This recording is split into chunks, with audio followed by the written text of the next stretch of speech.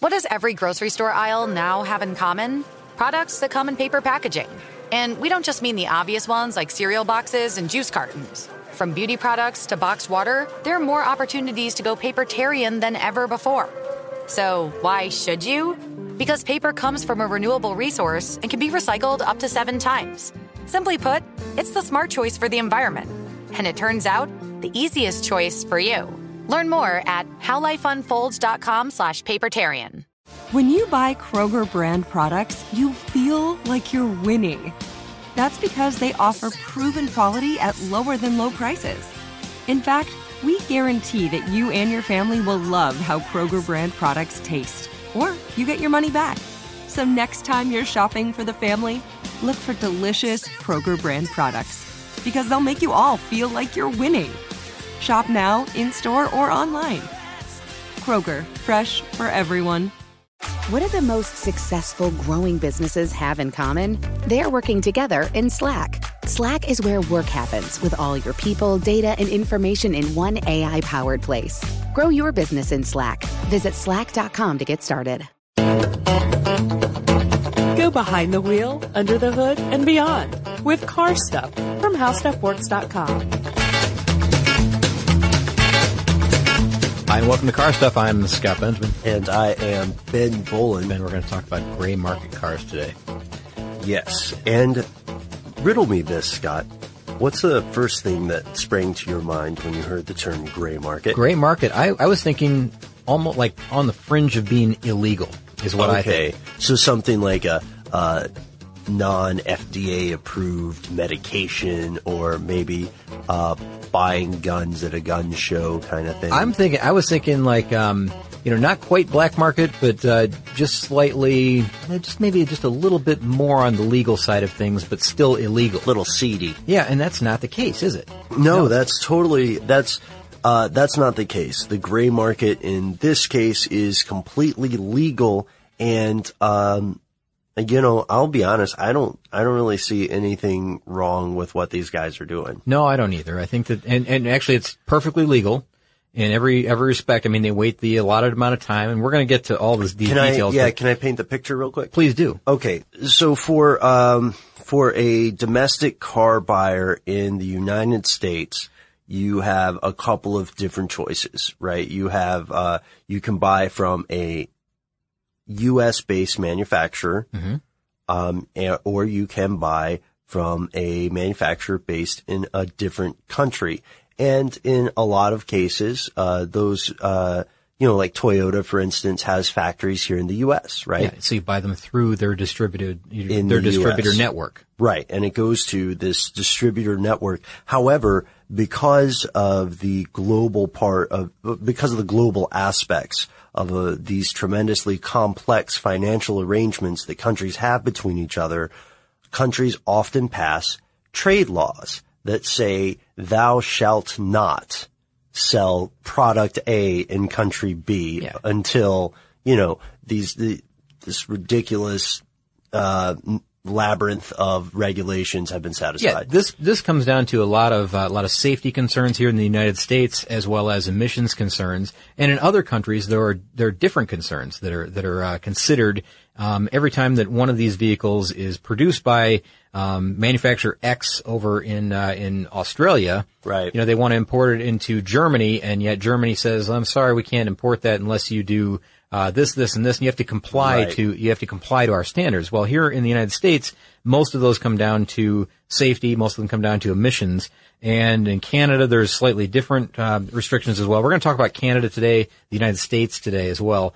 And there's so many different angles on this one that we're not going to cover everything on gray market or exactly what exactly every little tiny thing that has to be done, because a lot of it is paperwork. Yeah, and that's kind of a different episode for us anyway, because the topic is a little bit different from what we're talking about. Yeah. But it is a real thing. I also want to give a shout out to one of our listeners who wrote to us regarding the differences between US and UK safety standards when we were talking about that the impact hood, remember? Yeah, I do remember that. Yeah. And also there was a listener who wrote in, he had a kit car, that he was working on that he had to take in for inspection. Remember, and everything had to be accessible, or you had to have a photograph of every single nut and bolt to be able to determine whether or not that nut and bolt had the right, the proper ratings that it was supposed to have. And if you didn't, you had to disassemble it on the spot. And I mean, there's regulations like that we don't have to adhere to in the States that they do over there.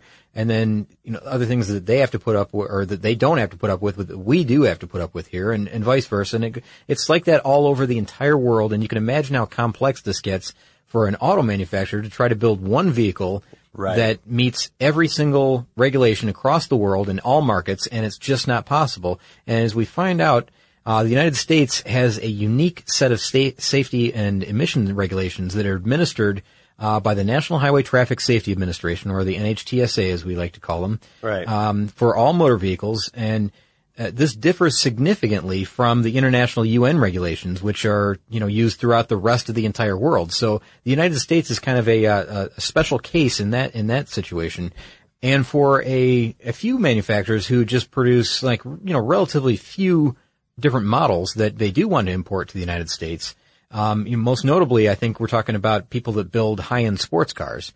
Those people that, have maybe they're going to sell 25 cars here in the United States. Right, yeah. This becomes very, very expensive because to make a car compliant to be able to be sold here in the United States, and as everything that the manufacturer has to do on this, the back end of this whole thing, or is that the front end? I guess it's the front end. It's going to cost them somewhere around $2 million per model vehicle. So not every vehicle, but per model, I guess. So let's say you launch this sedan that you want to sell here in the United States. It's going to cost you $2 million to comply to the U.S. safety and emission standards.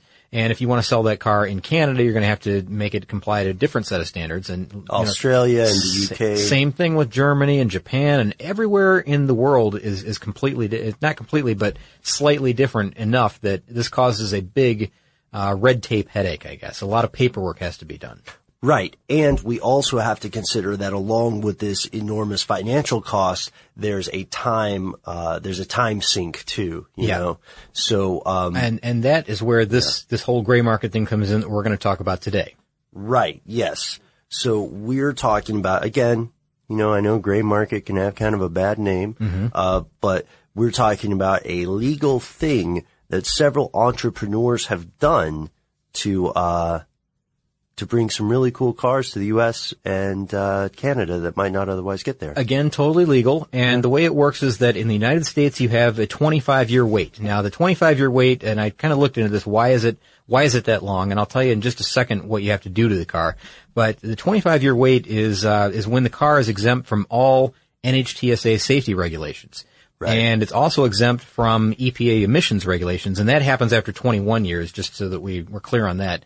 It actually clears the EPA before it clears NHTSA standards. So a 25-year-old car is considered antique in the eyes of the law here in the United States. And that's what we're talking about. These are antique cars, as odd as it may seem, cars that are now, I think 25 years ago here would be 1989. Yeah, right? Get ready to feel old, everybody. And in Canada, the wait limit is 15 years. So they only have to wait 15 years. So they've got a 10-year jump on the United States as far as importing certain vehicles that we can't get here for another 10 years. Right. And again, you can't import something to Canada and then have it brought over to the United States. You still have to wait that 25 years. So that's the way all that works out. Now, as far as, bringing a car into the United States, even after that point, or rather, I guess what you'd have to do to that car in order to make it compliant. You have to do quite a few different things. And so for importing cars to the United States, there's some modifying, there's some equipment changes that have to be made, and that's what gets expensive, along with, this headache of paperwork that comes along with it. Right. Now, some of the things that the NHTSA and EPA needed to change, in addition to all that stuff, was headlamps and side marker lights and catalytic converters, which were required, as part of, the whole regulation thing. And this kind of came about in the 1970s here in the United States when people were starting to demand cars that were available for sale somewhere else, but they couldn't have them here. And that's really the crux of what we're talking about today, is that, these are interesting vehicles that we wanted to have here in the United States, but couldn't because of all these different regulations. Right. And, if you think about it, the beef makes sense because you're saying, I have the money for this car, I have a driver's license, what's going on? Yeah, because, I can get this version of the vehicle here in the United States, this, let's just take an example, Mazda, whatever it was, an RX-7. Sure. Yeah. And I'm making this up because I think there's a Mazda in our list here of 11 cars. But let's say you got a Mazda and it has 50 less horsepower here in the United States versus the one that they were able to sell in Japan. Now, wouldn't you be excited to be able to buy that version that was sold in Japan with 50 more horsepower? Yeah, of course. Well, now, because we've waited 25 years, there's the time now where you can buy that vehicle here in the United States legally, but you couldn't prior to that. So, we're getting right to the sweet spot, I guess, where these cars from the late 1980s, which were some pretty remarkable vehicles, really, are starting to become available here in the United States and in Canada. And in Canada, they've got a different set of regulations, and then we'll get into our list, I promise. But in Canada, they have to meet the Canada Motor Vehicle Safety Standards, which is the CMVSS is what they call that. And there's different standards there. And one of the things that they have to meet is it has to have daytime running lights, tether anchors to permit infant car seats to be attached, documentation that indicates that any repairs required in response to the original manufacturer's factory recalls have been complete. That's something we don't have here in the States. They also have to have an immobilization system that meets, these CMVSS standards. They also have to have a label that indicates the vehicle's import status, and it warns that the odometer is counting in miles as opposed to in kilometers, which is something I find kind of funny. But I mean, I guess that's something that someone could pull a fast one on somebody and tell them that it's metering in kilometers when it's really metering in miles, and there could be some shenanigans pulled that way. Well, you also don't want to be pulled over. Yeah, without exactly. knowing exactly. What speed you're doing. But they have, regardless of this, they have a 15-year cutoff rule there instead of the 25 years that we have to wait here. So they've got a bit of a jump on us as far as importation, and that means that they're able to get a few different cars from I guess it'd be 1999 up to 1999 at this point. Right. So they've got a much wider selection of cars that people really find desirable. Again, you are not allowed or supposed to take these cars from Canada to the United States. Yeah, that's right. And there's certain regulations that you can get around a few of those things if you say that it's a personal vehicle that you're using for transport, just on a road trip here in the United States. Right. Like you're Canadian, you're not going to live in the United States. Or if it's being imported for display or show, I think is another case. Or if you have the wherewithal, just get a house in Canada, and keep your car there. This is getting expensive. For a few years. Yeah, this is getting too expensive because you're talking about setting up a second residence. That seems illegal to me, Ben. Is that illegal? That sounds illegal.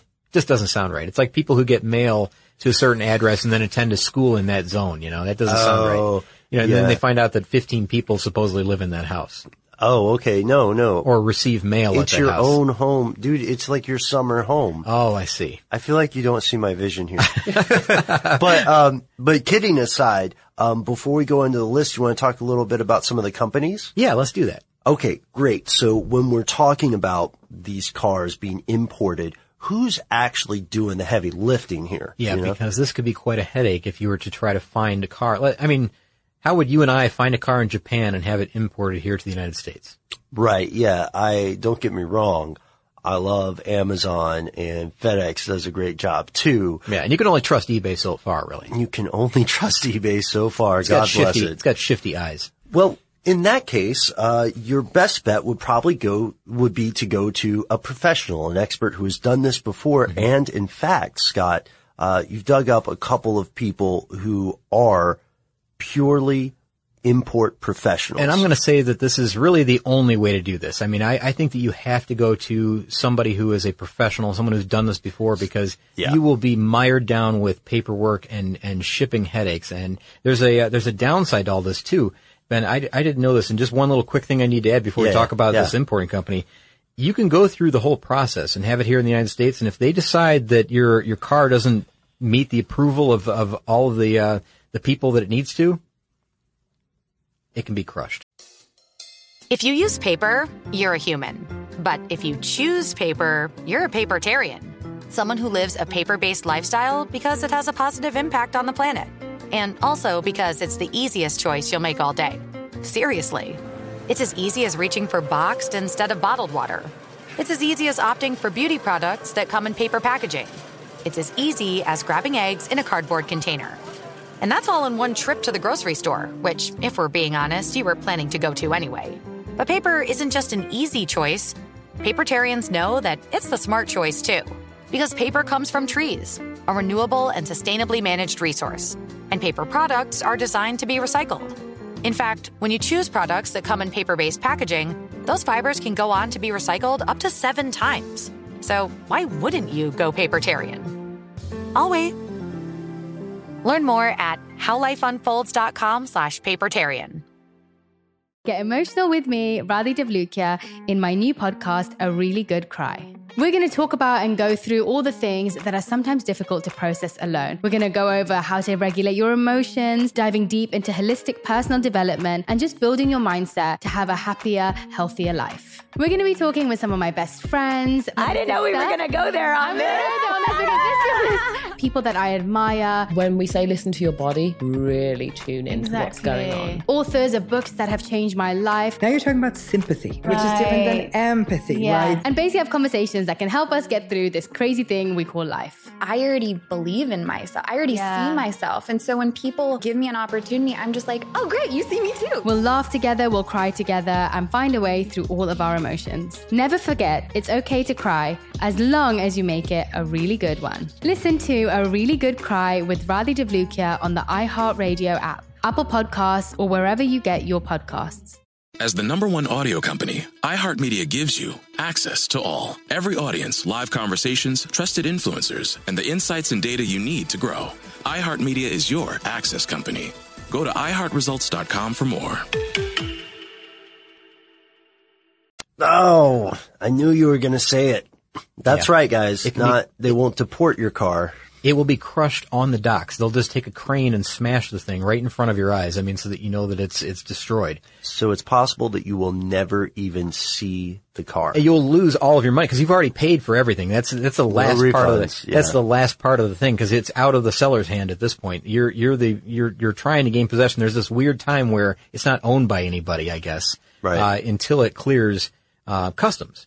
And if it doesn't clear customs for whatever reason, the car can be destroyed. Which is just terrible. And also, consider that at this point, you're not only out the cost of your car, these import specialists do not work for free. Exactly. And you found a couple here that are pretty good examples, and they come from this article, really. The article that we're going to follow for the 11 cars that we can finally get in the United States. Right. And it's from a Popular Mechanics article. And the first one is Zen Auto Works, and that's in Calgary, Alberta, Canada. Right. Yeah. And these guys are a father and son team, which I love. I love a family business. And they all started because they started this whole company because they were really disappointed in the selection for affordable project cars in Canada in 2004. And they looked and they looked and they looked. And then they finally found a 1988 Toyota GT4 Turbo from Switzerland. Switzerland. That would be a tough one to buy. Yeah. I would think. But they managed to do it. It was their first import. And now they specialize in locating, purchasing, importing, and, this is the big part, Scott, complying vehicles from abroad. That's interesting. Now the complying part, that's the tough thing because, they're able to get, these cars in where you and we may have a little bit of trouble because they've got, I won't say they got the pull, but they've got the know-how at this point. They've done it. They've done it so many times. They probably know a few people in these different offices and, they know they're on the up and up. They're not trying to pull one over on them. So they probably have an in that way. I mean, the experience pays off in this case. Right. And, one of the things that they emphasize that to me makes them worth the price, which of course, just so you know, if you're looking to import a vehicle, the price is going to vary by vehicle because there are certain things that will be different for compliance. And there are going to be, of course, still certain things you just can't get because of the time. And shipping, I guess. Shipping concerns, it depends on how it can be shipped because most of them are shipped in containers. The type cargo containers. Exactly. The type that you see loaded onto freighters. They look like, almost look like, the backs of semis or train cars that are loaded onto these freighters.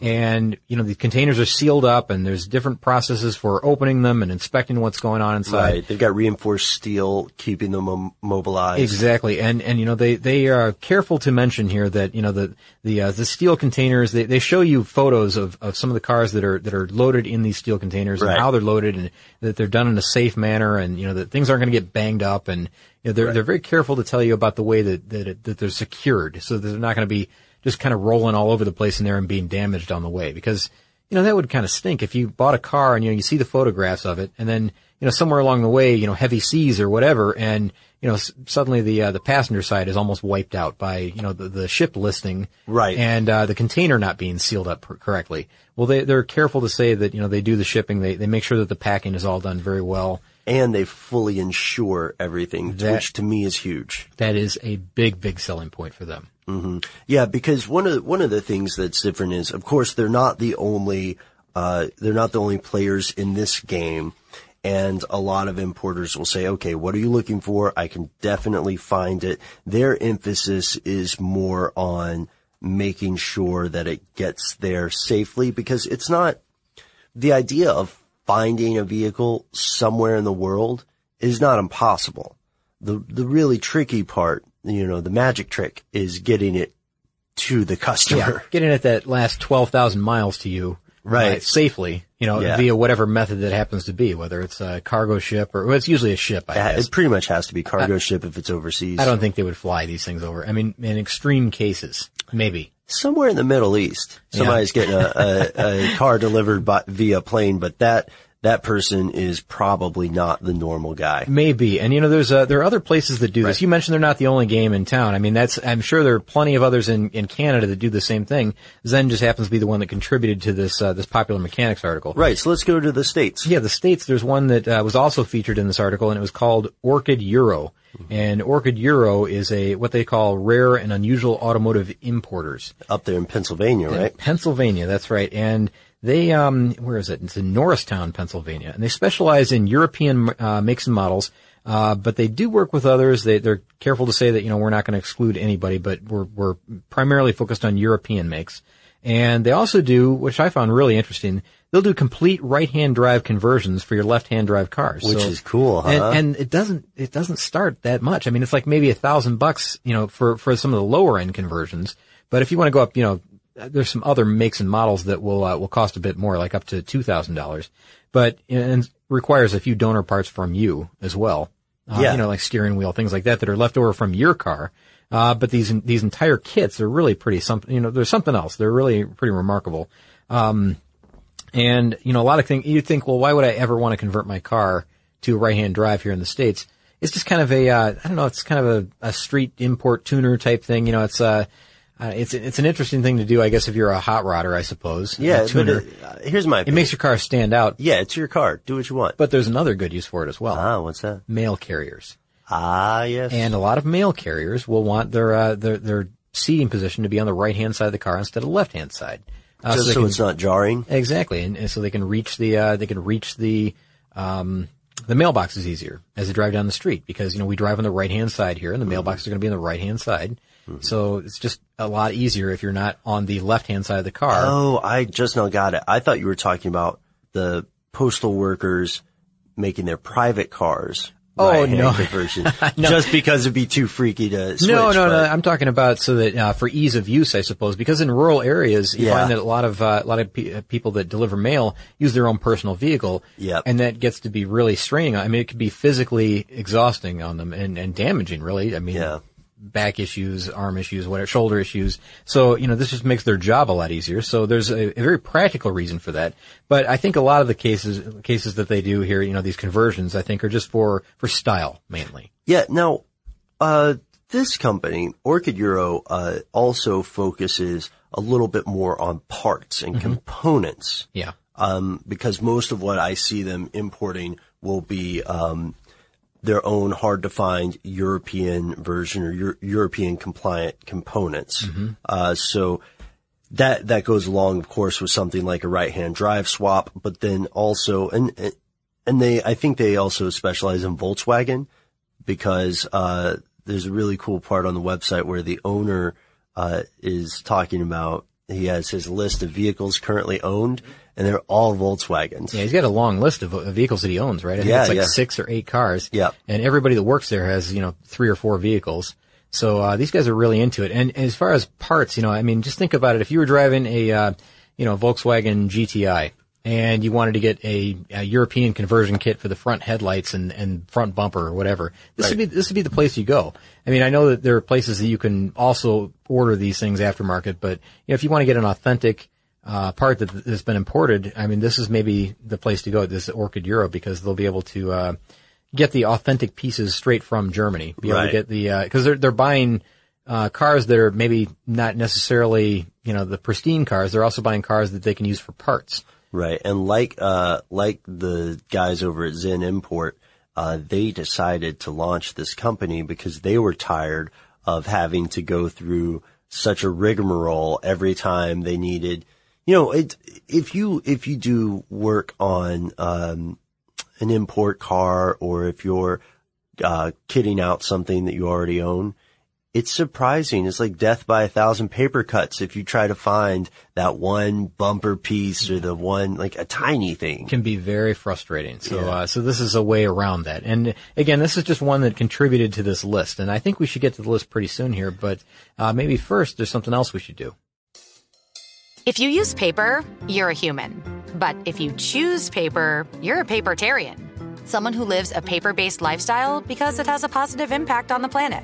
And also because it's the easiest choice you'll make all day. Seriously. It's as easy as reaching for boxed instead of bottled water. It's as easy as opting for beauty products that come in paper packaging. It's as easy as grabbing eggs in a cardboard container. And that's all in one trip to the grocery store, which, if we're being honest, you were planning to go to anyway. But paper isn't just an easy choice. Papertarians know that it's the smart choice too. Because paper comes from trees, a renewable and sustainably managed resource. And paper products are designed to be recycled. In fact, when you choose products that come in paper-based packaging, those fibers can go on to be recycled up to 7 times.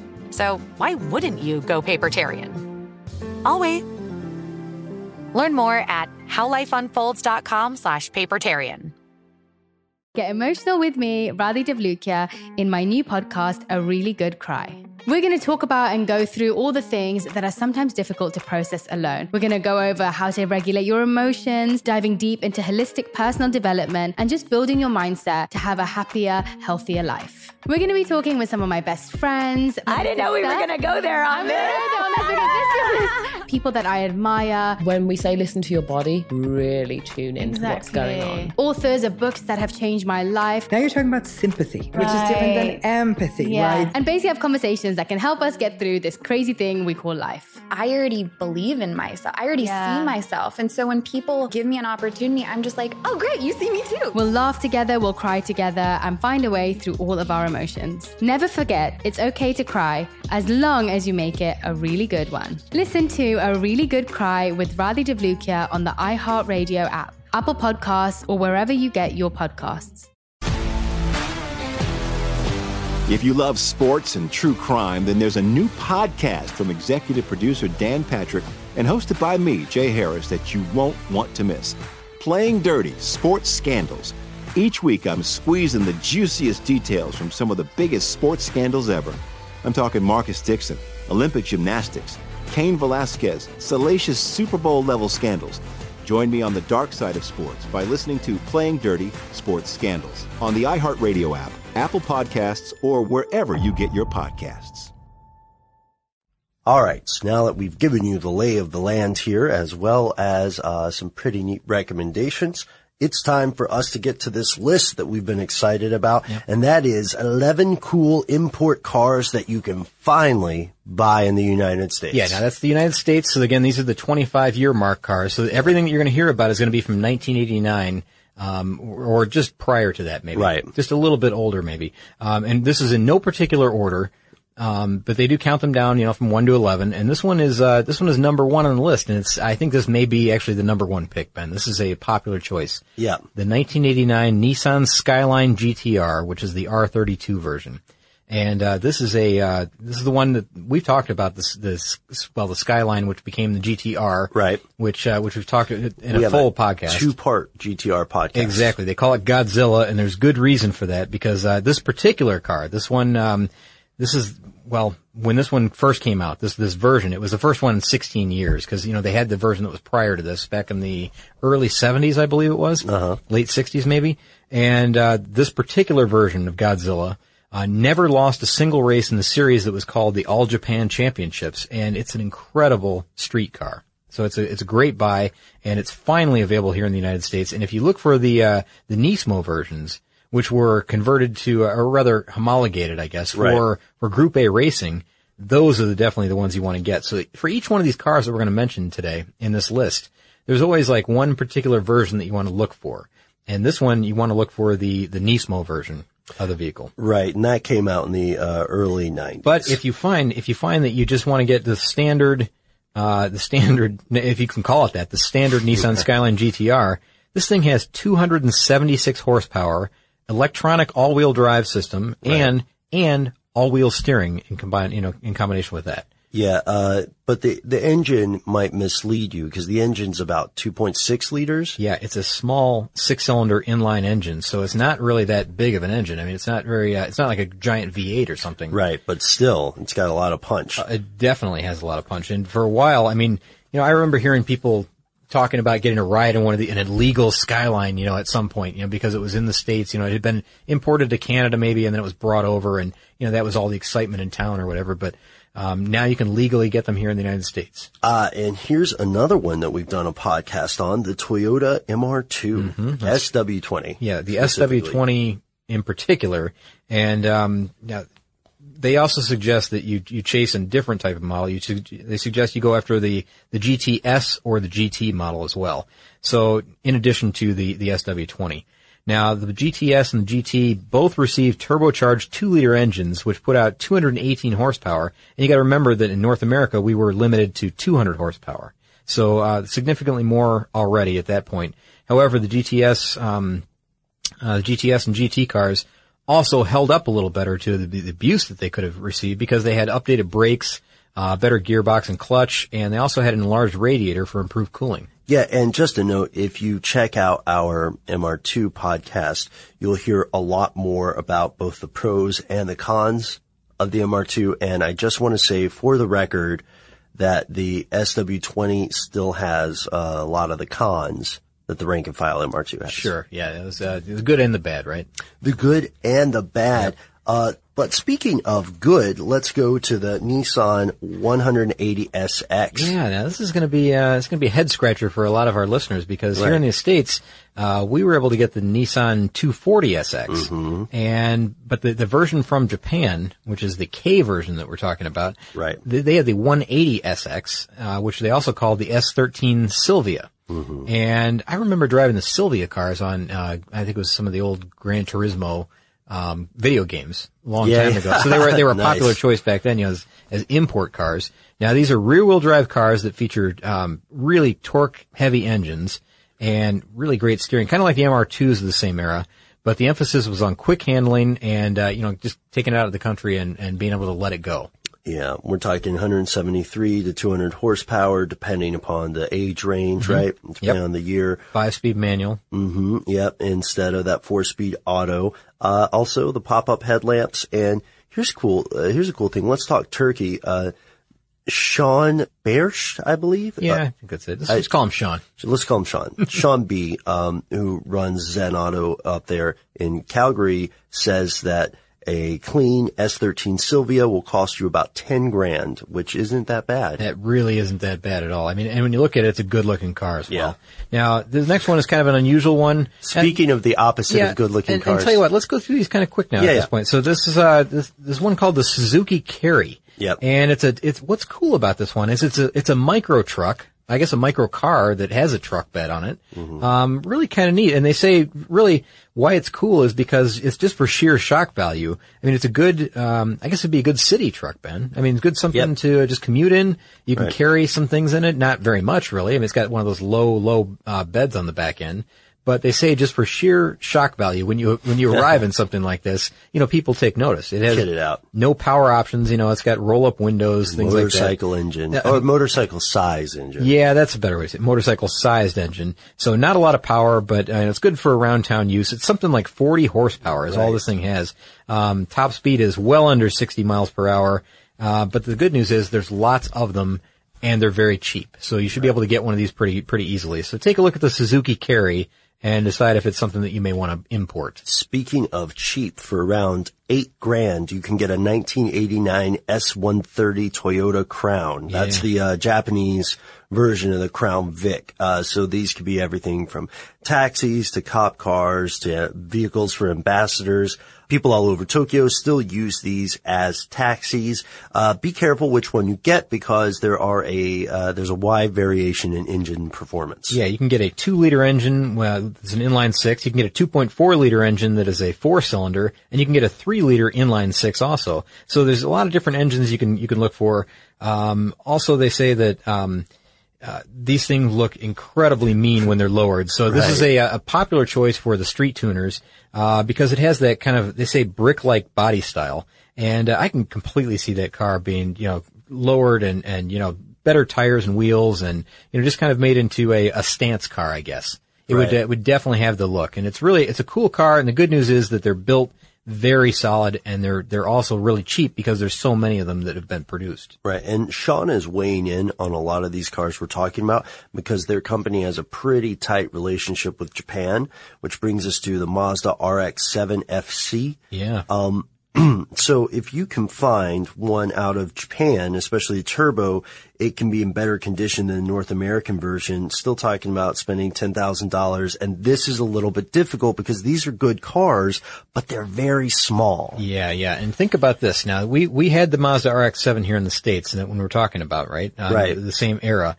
But this is a little bit different. This one is of course, it has a lot of the same features too. Right. It's got that, I'm just going to say it. It's got the Wankel rotary, which is just amazing to me. Great car, and it's well balanced, it's lightweight, it has rear wheel drive, of course, and it has an engine that's mounted after the front axle, so it's really, really nimble when you're trying to corner, and even at slow speeds, it's got just great handling. This version that we're talking about, the RX-7 FC, the one that you want to get is the 180 horsepower turbo version. And if you can wait just a little bit longer until the early 1990s vehicles become available. Yes. You can find cars that have even more power because they stepped up the power in later years in Japan. But they didn't here. And another thing they did in Japan, insurance companies forced them to produce these sports coupes that have these tiny rear seats. Right. So that means that the seat rails that you find aren't going to go back quite as far as those do in the North American car. So if you're about 6 feet tall. Like if you're as tall as Robert Lamb and stuff to blow your mind. Exactly. He's one of the tall, I think he's the tallest guy in our office. He probably is, yeah, but he's, there's no way he's going to fit in a Japan-built, Mazda RX-7 FC because the seat rails won't allow him to go back far enough. But if you're under 6 feet, that's something that you may want to look at. And the other thing, the kind of cool factor in this is that you can buy, if you are under 6 feet, you can have an RX-7 FC that has a rear seat and you're going to be driving on the right-hand side of the car, which is kind of unique as well. And that's what, that's what a lot of this is about, is just being unique. Right. Yeah. Having a notable, memorable, striking vehicle. All right. So we've got the Toyota Celica GT4 up next because, of course, people know that the Celica has already been around in America for a long time, but the GT4 has not. Yeah. I'll tell you, I'm not all that crazy about the looks of this era Celica GT. And, the thing is, though, with this version that we're talking about, the turbocharged 3S GTE, this is a 221 horsepower version of the Celica GT. And, if you remember right, I think American buyers can only get up to something like 200 horsepower. Right. So this is, 21 horsepower more right out of the factory. It's got a better transmission too. Yep, that's exactly right. Better transmission. And, if you want, you could look for an even more rare version of this called the GT4 Rally, which was made only for Japan. But if you can find it, do yourself a favor and buy it because the GT4, the Rally, these were, again, only sold in Japan. It has a more rugged 5-speed transmission. No power anything. There's no air conditioning. There's no audio system. It has steel wheels. The thing was only meant to be built for racing, and that's it. It was just meant to race. So if you can find a GT4 Rally version, which we haven't even heard of here in the United States, really, right, definitely buy it. So that's their suggestion. Right. This is, our next one here is one that I'll be candid. I'm not the biggest fan of, the BMW 325iX Touring. You're not a fan of it, huh? I'm not the biggest. I'm just not.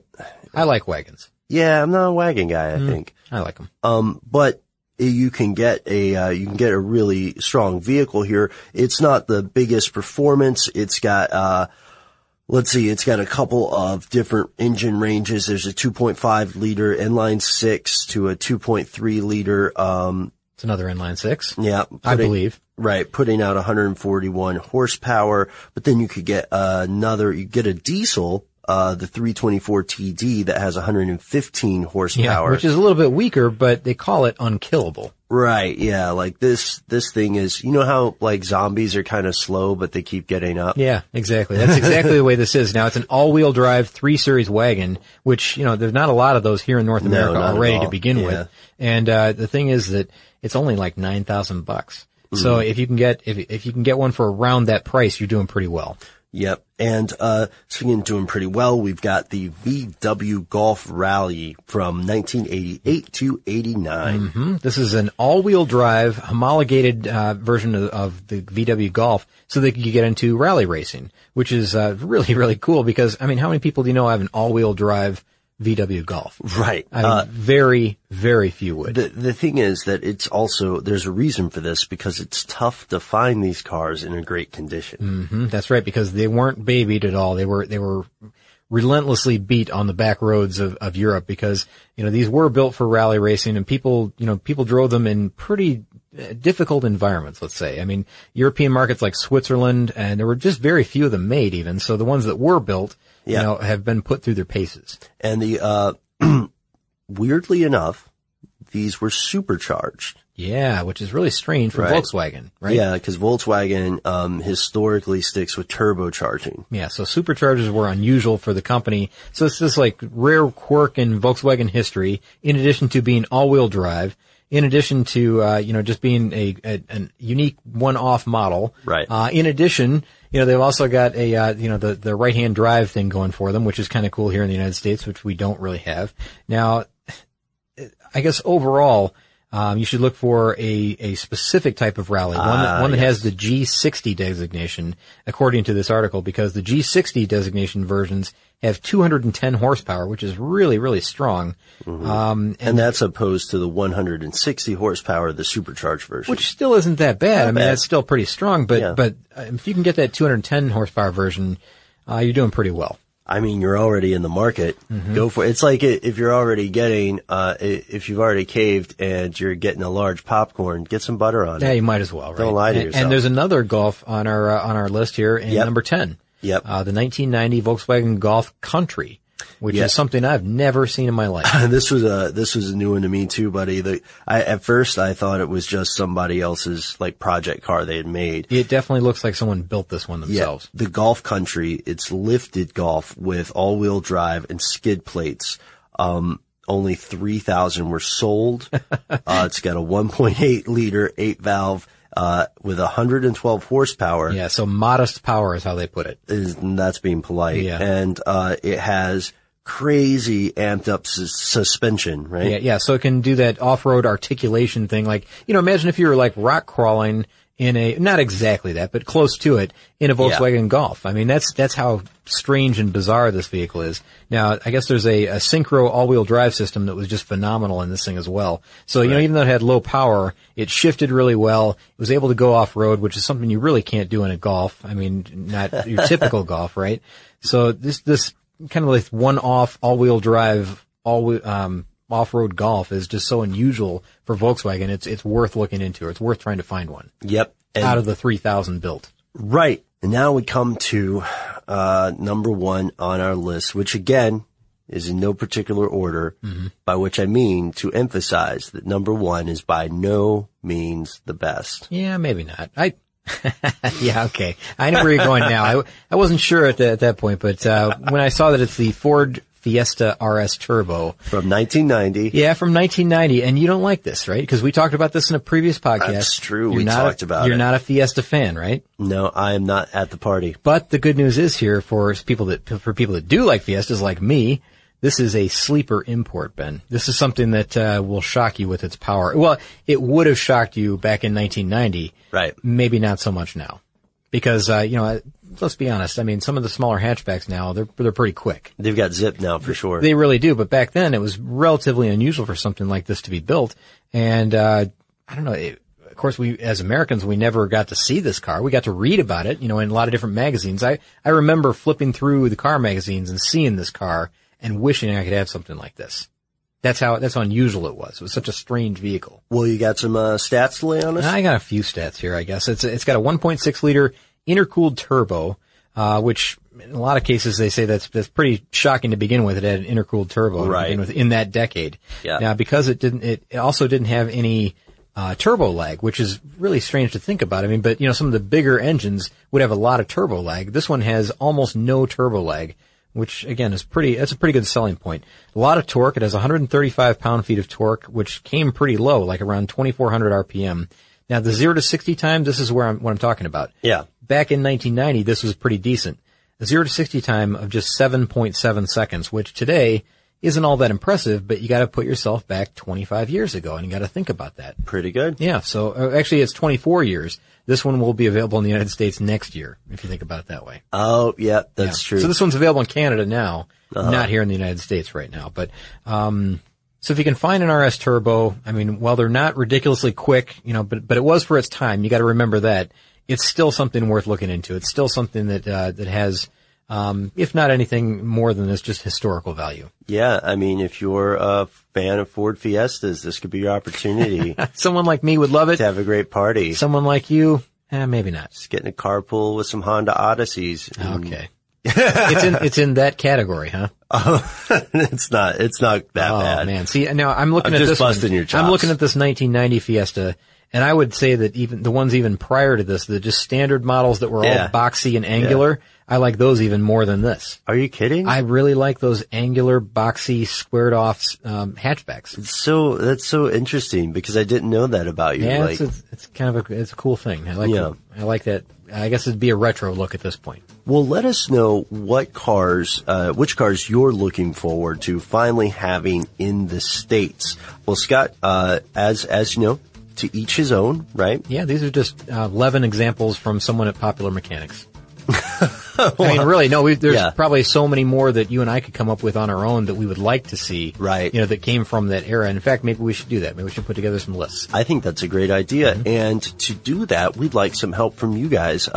Hopefully, as you've been listening, I'm sure that as you've been listening, a couple of ideas have cropped up and you're thinking, oh, why didn't they mention that one? Yeah. Think about all those car and driver magazines that you read back in the late 80s. Right, yeah. What would you like to see here? Because when you read them, you said, why are they not selling that here in North America? Why? And this may be the chance very soon to finally have the car of your dreams. So let us know about this list and check out all of our podcasts and the videos that you and I do occasionally on carstuffshow.com. You can visit us on Facebook and Twitter to recommend some upcoming topics or, just to give us some feedback on stuff you like. And when you're assembling your list of cars that you wish were imported, go ahead and send it to carstuff@discovery.com.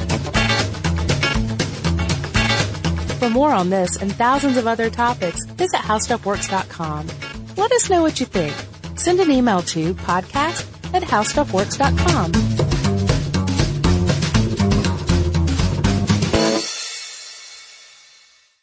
You're a growing business, which means you need every spare hour you can find. That's why the most successful growing businesses are working together in Slack.